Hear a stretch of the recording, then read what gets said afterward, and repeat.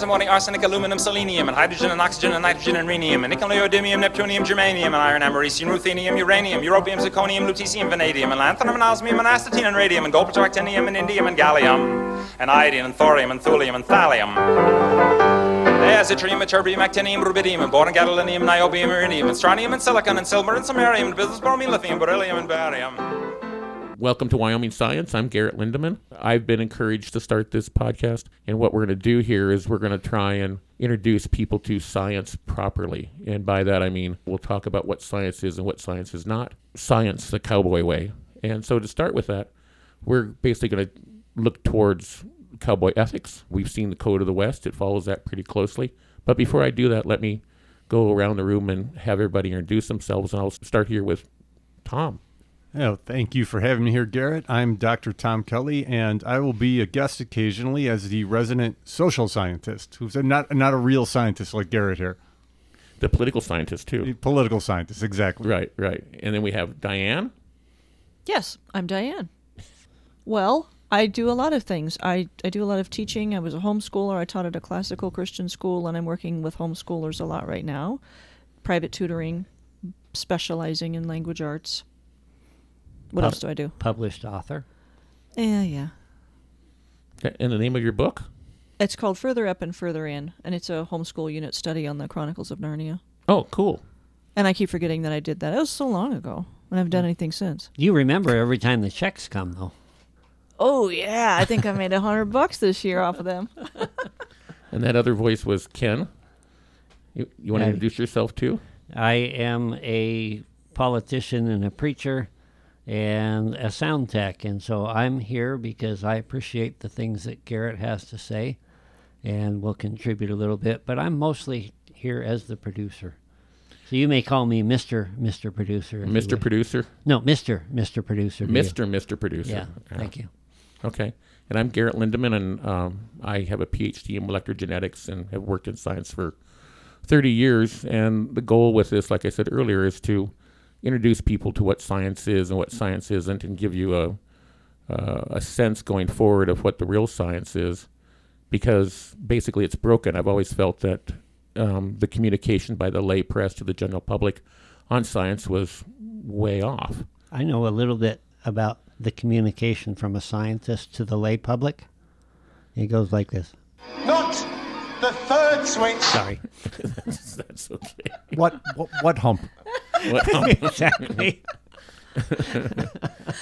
And we're going to have some levity here too.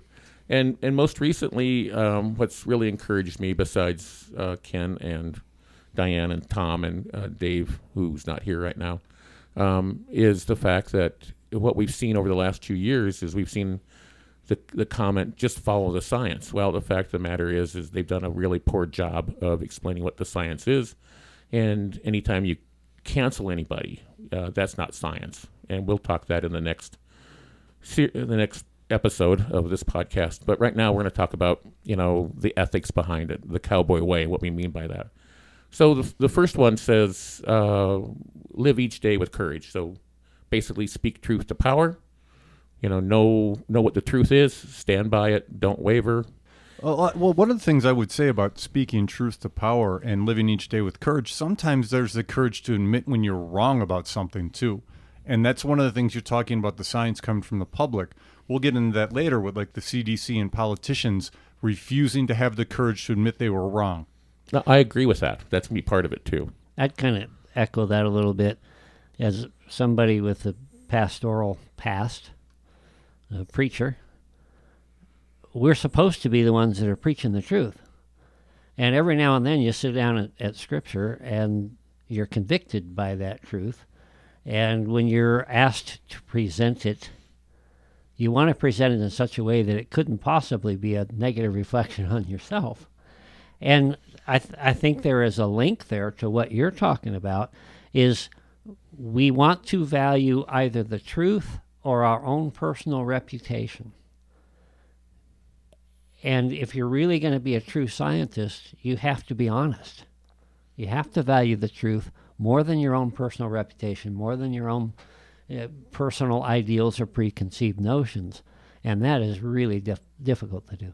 Well, it's difficult for anybody to do, which now probably brings up a good point that I've said before in our previous podcast in the Ramble Room is scientists are just like anybody else. They can be bought, they can be sold, they have the same issues. I mean, some of them just like to chatter on and hear their voice heard or have their face splashed all over the TV like Fauci. And so they're just like anybody else. Don't hold them up as, a statue or a paragon. Doctors, lawyers, everybody have the same problems that everybody else does because we're human.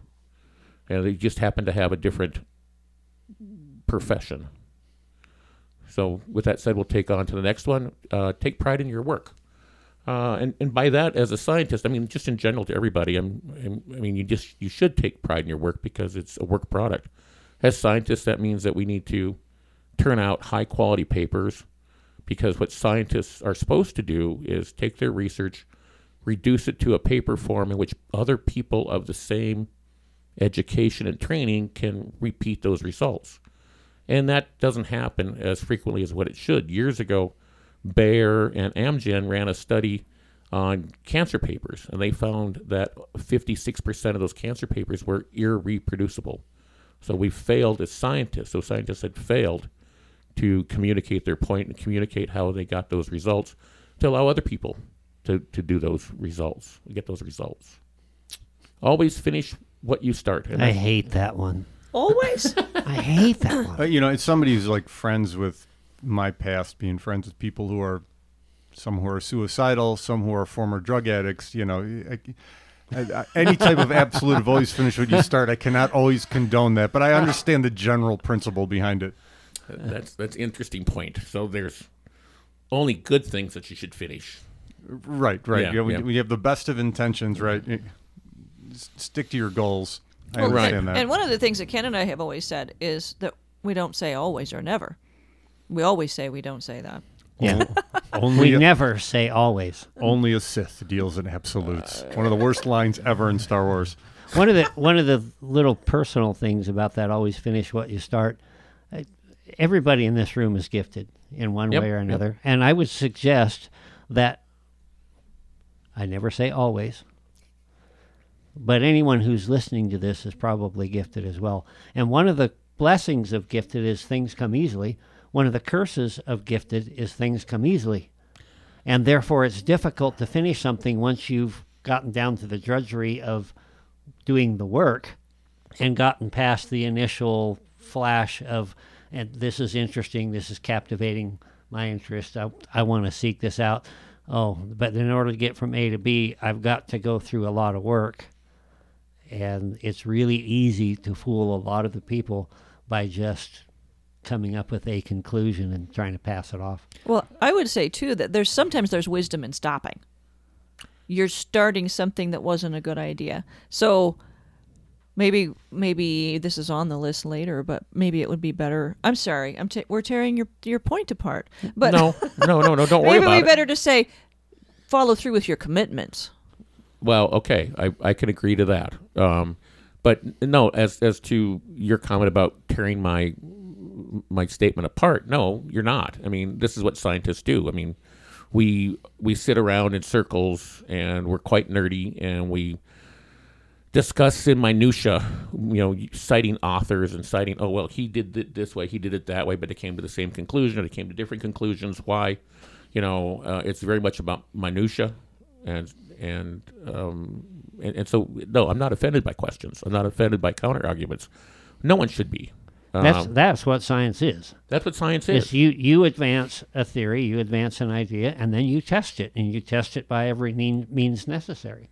Correct. See whether or not it survives. Yeah, and so, so there's 2 points here that sort of 2 larger points in my viewpoint.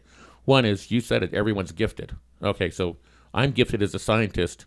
I suck as a mechanic. And there's other things I suck at. Me too. Yeah, so, I can't sing and dance. I can dance, I can't sing. But I'm really good at all of those things. Oh wait, we said dancing. Oh yeah. Edit audio editor. But so the real difference between scientists and other people. I mean, every skill set, every craft has its own language, its own jargon, its own knowledge base. Mine happens to be genetics and books and things like that. Ken has a very broad knowledge base in everything from preaching to logistics to cabinet making to... I've known a lot of broads. Yeah, you too? we probably do some of the same broads Not in in a high biblical school. sense. Tom's eyes. and Diane is probably a perfect example of, and Ken too, of autodidactic. I mean, you've taught yourself. You've learned how to, reading is a really good way for you to learn how to teach things. And I've heard that, yes. Yeah, it's reading. So. Well, I'm going to jump in here and grab number 4 from you, Gary. All right, good. Go. Do what has to be done. All the jobs, even the worst ones. Pitch in, lead by example. And the first thing I thought about that is I have 6 children, and they make the house a mess. And if I tell them to do stuff and I just say, do what needs to be done, it is much more difficult than if I jump in there with them and say, I'm going to do this, you're going to do that, we have to do this because... So that's the most practical example I can think of, leading by example with your own family. Rather than just telling people to do something, I imagine you'll get on that too. Show people what to do rather than just tell them. I want to throw this out too. I spent 10 years in the Army, and most of those years as a non-commissioned officer. If you want to lead, you can't lead anybody where you're not willing to go first. You've got to lead by that example. You've got to be as proficient as you're trying to bring people up to. It is a challenge. There's no sliding it. There's no way to fake it. No, I mean, you have to know, in science, you have to know enough about what you're doing and asking people to do to where you can discuss it minutia and go in and show it to them. I mean, in science, there's see one, do one, teach one. And I'm sure that works in other professions too. Not algebra. Well, I thought that was like a failed theory like communism. Algebra? Am I the only one here that likes algebra? And I kind of poached that joke from Friends. They say geometry instead, but Joey says it. Yeah. So be tough but fair. I mean, you have to make sure that people, when you call them out on things, and, I've had several leadership roles. I've been a CEO twice. I've been, VPs of this and that. And you need to be tough with people. You need to be fair, in my experience. And by tough, I don't mean, scream and yell at them. You need to treat them as part of a team member. So those that have been on football, basketball teams, hockey teams, whatever, you can say to somebody, hey, Tom, you're not pulling your weight. You didn't block that guy out. Hey, absolutely. Enforce standards. Yeah, but you don't have to be mean. Instead of saying be tough but fair, you can say be tough but kind. You can be both at the same time. Kindness is not weakness. People find that out the hard way with me quite often. Sometimes it's hard. It's really much harder to be kind than it is to be fair, or mean. I mean, mean is just a reaction from the gut that includes all those sort of really bad traits of envy to it's just jealousy. The default mode on the internet now. Yeah. I preach a lot about love, and when I talk about love, I'm not talking about a warm, gushy feeling. What I'm talking about is doing the right thing, doing justice. Yeah. And you look at Micah, I think it's Micah 6:8. Do justice, love mercy, and walk in humility with your God. That is exactly what you're saying. Be tough but fair. Yeah. Well, and you have to as a scientist because you have to defend your points, and you have to respond, kindly, fairly, however you want to put it. But as you point out, you have to have humility too, because things can change in a heartbeat. You might find something different, and you might need to go, I was mistaken about this. Mm-hmm. And you also need to sometimes step up and go, I was wrong.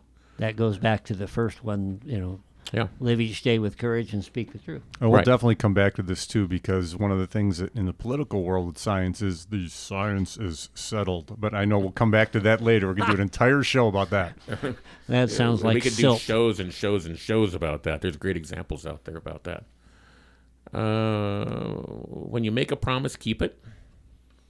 I maybe we should change it to commitment. I say promise. And that's why I make very few promises, because if I don't think I can keep them, I don't make that promise. I get it. I don't make promises. I don't say to people, I promise this, I promise that. People have heard that so often.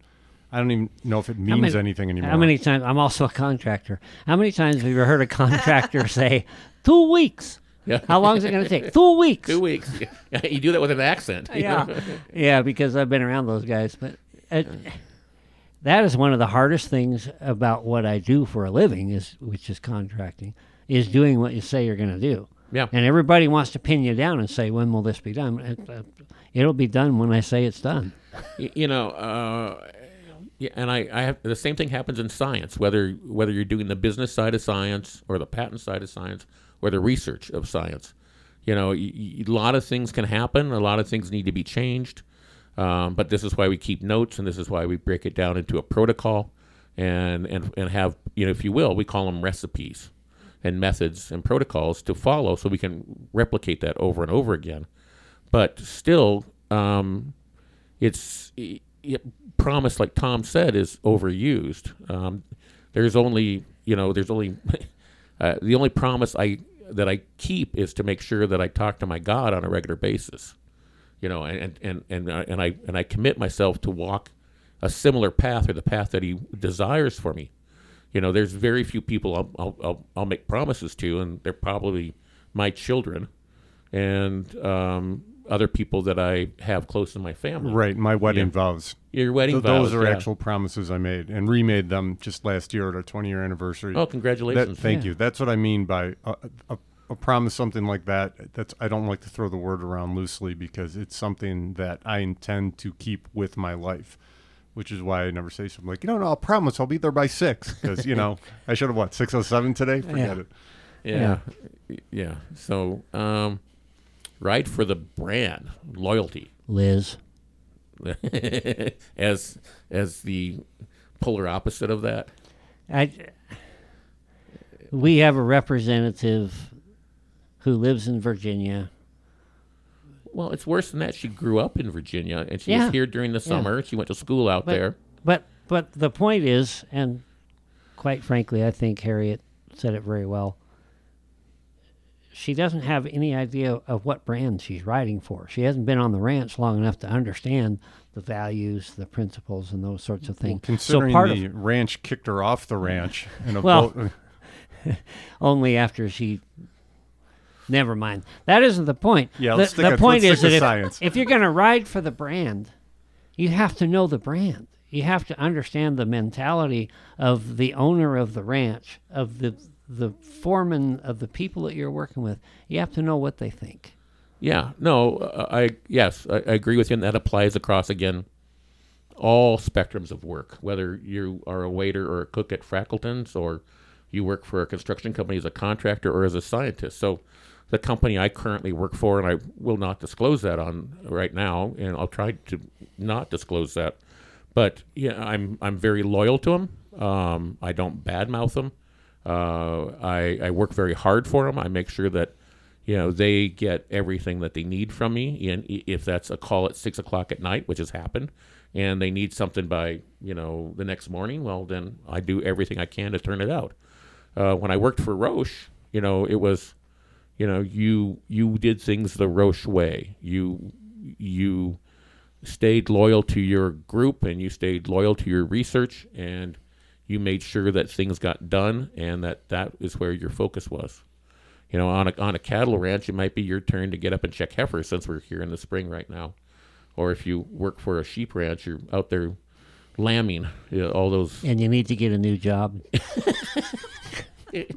Yeah, but sheep have twins and triplets and quadruplets. It's like more production than cattle. I know. I've been there. That's okay. I've never lambed a sheep. I never plan to. Have we killed that enough, Tom? I think we can move on to the next all one, right? A funny thing, the next thing is to talk less and say more after we went off on that tangent. I really don't do well on that one. And it's I understand what they're saying. You watch some of these old... Make your words count. Yeah, make your words count. There's a movie called The River Runs Through It. Yes. And when he gives his sons a homework assignment and they bring it back, a written thing, he'll read it through and he'll hand it back to them and he'll say, the same, half as long. Yeah. And I will tell you, one of the most interesting things that I've done is trying to make a 30-second commercial. And you listen to it, you have all your ideas, you put them all down, and then you start saying, how can I cut it? How can I cut it? How can I cut it? And how can I say in 15 seconds, because you have to have a disclaimer on the end and everything else, how can I say in 15 seconds a really good message? In other words, how can I be concise? Yeah. Well, and regrettably, well done. Yay! Regrettably, it's regrettably that you need outside ears and eyes to help you do that often. Yeah. But it's not just about being concise, it's also about having substance. Gravitas, yes. I agree with you. Making sure that your words are picked carefully. And part of the problem in the world today is we've had such migration on different words, and I don't think they teach enough vocabulary anymore, especially at the high school level. I'm glad you said they, because I do. I know you do. I had no doubt about that, Diane. I've seen this at academic conferences and meetings. I'm typically one to sit back and not say very much. And then we always have the same people who like to stand up and hear their own voices and speak at grade, like, well, I feel and I think, and people go to the bathroom and start filling with their phones. And I've noticed that any time I speak at one of these, everybody turns and looks. And it's not because I'm some great genius, but they know that I'm not going to take the microphone in a room full of 100-plus people unless I have something worth saying. And when you give a presentation, you probably talk to the bullet points and don't have anything typed out and read from it. I don't have bullet points. I just talk off the cuff. You were there, Ken. No.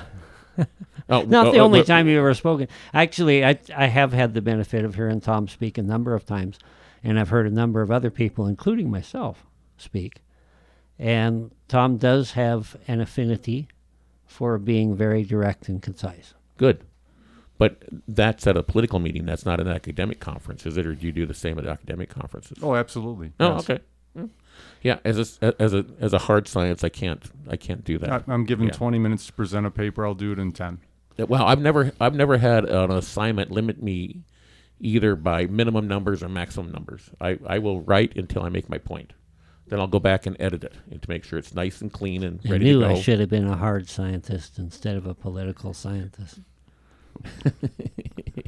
You're trying to guess Maybe what I'm he just thinking? needs more practice. What's next? Oh, where are we? Remember, some things are not for sale. Oh, right. Everything's for sale. Dr. Fauci, he sold himself. Yeah, everything's for sale. Well, There's no reason to wear a mask. Masks don't work. You should wear 2 of them. well, he actually went past 2. He was like 3 and 4. You know. Yeah. I mean, I tuned him out when he started talking about wearing 2 masks. oh, I tuned him out when he started talking about a mask. Now we're going to one-up each other. Yeah. I mean, Ken's right. Everything's for sale. It's a matter of what numbers put on it, what number you put on it. But there should be some things that are not for sale. You know. Yes, there should be. You know, your self-worth, your You recognize that as a scientist. Diane recognizes that as a teacher. As people who are politically oriented, Tom and I understand that. And the temptation is always there. But I think the deeper you're grounded in writing for the brand, in speaking the truth, the less likely you are to be sold out. well, and you as a contractor, I'm sure you've probably had people come along and say, "Hey, Oh, you can buy me there." okay, well, let's move on." Just kidding.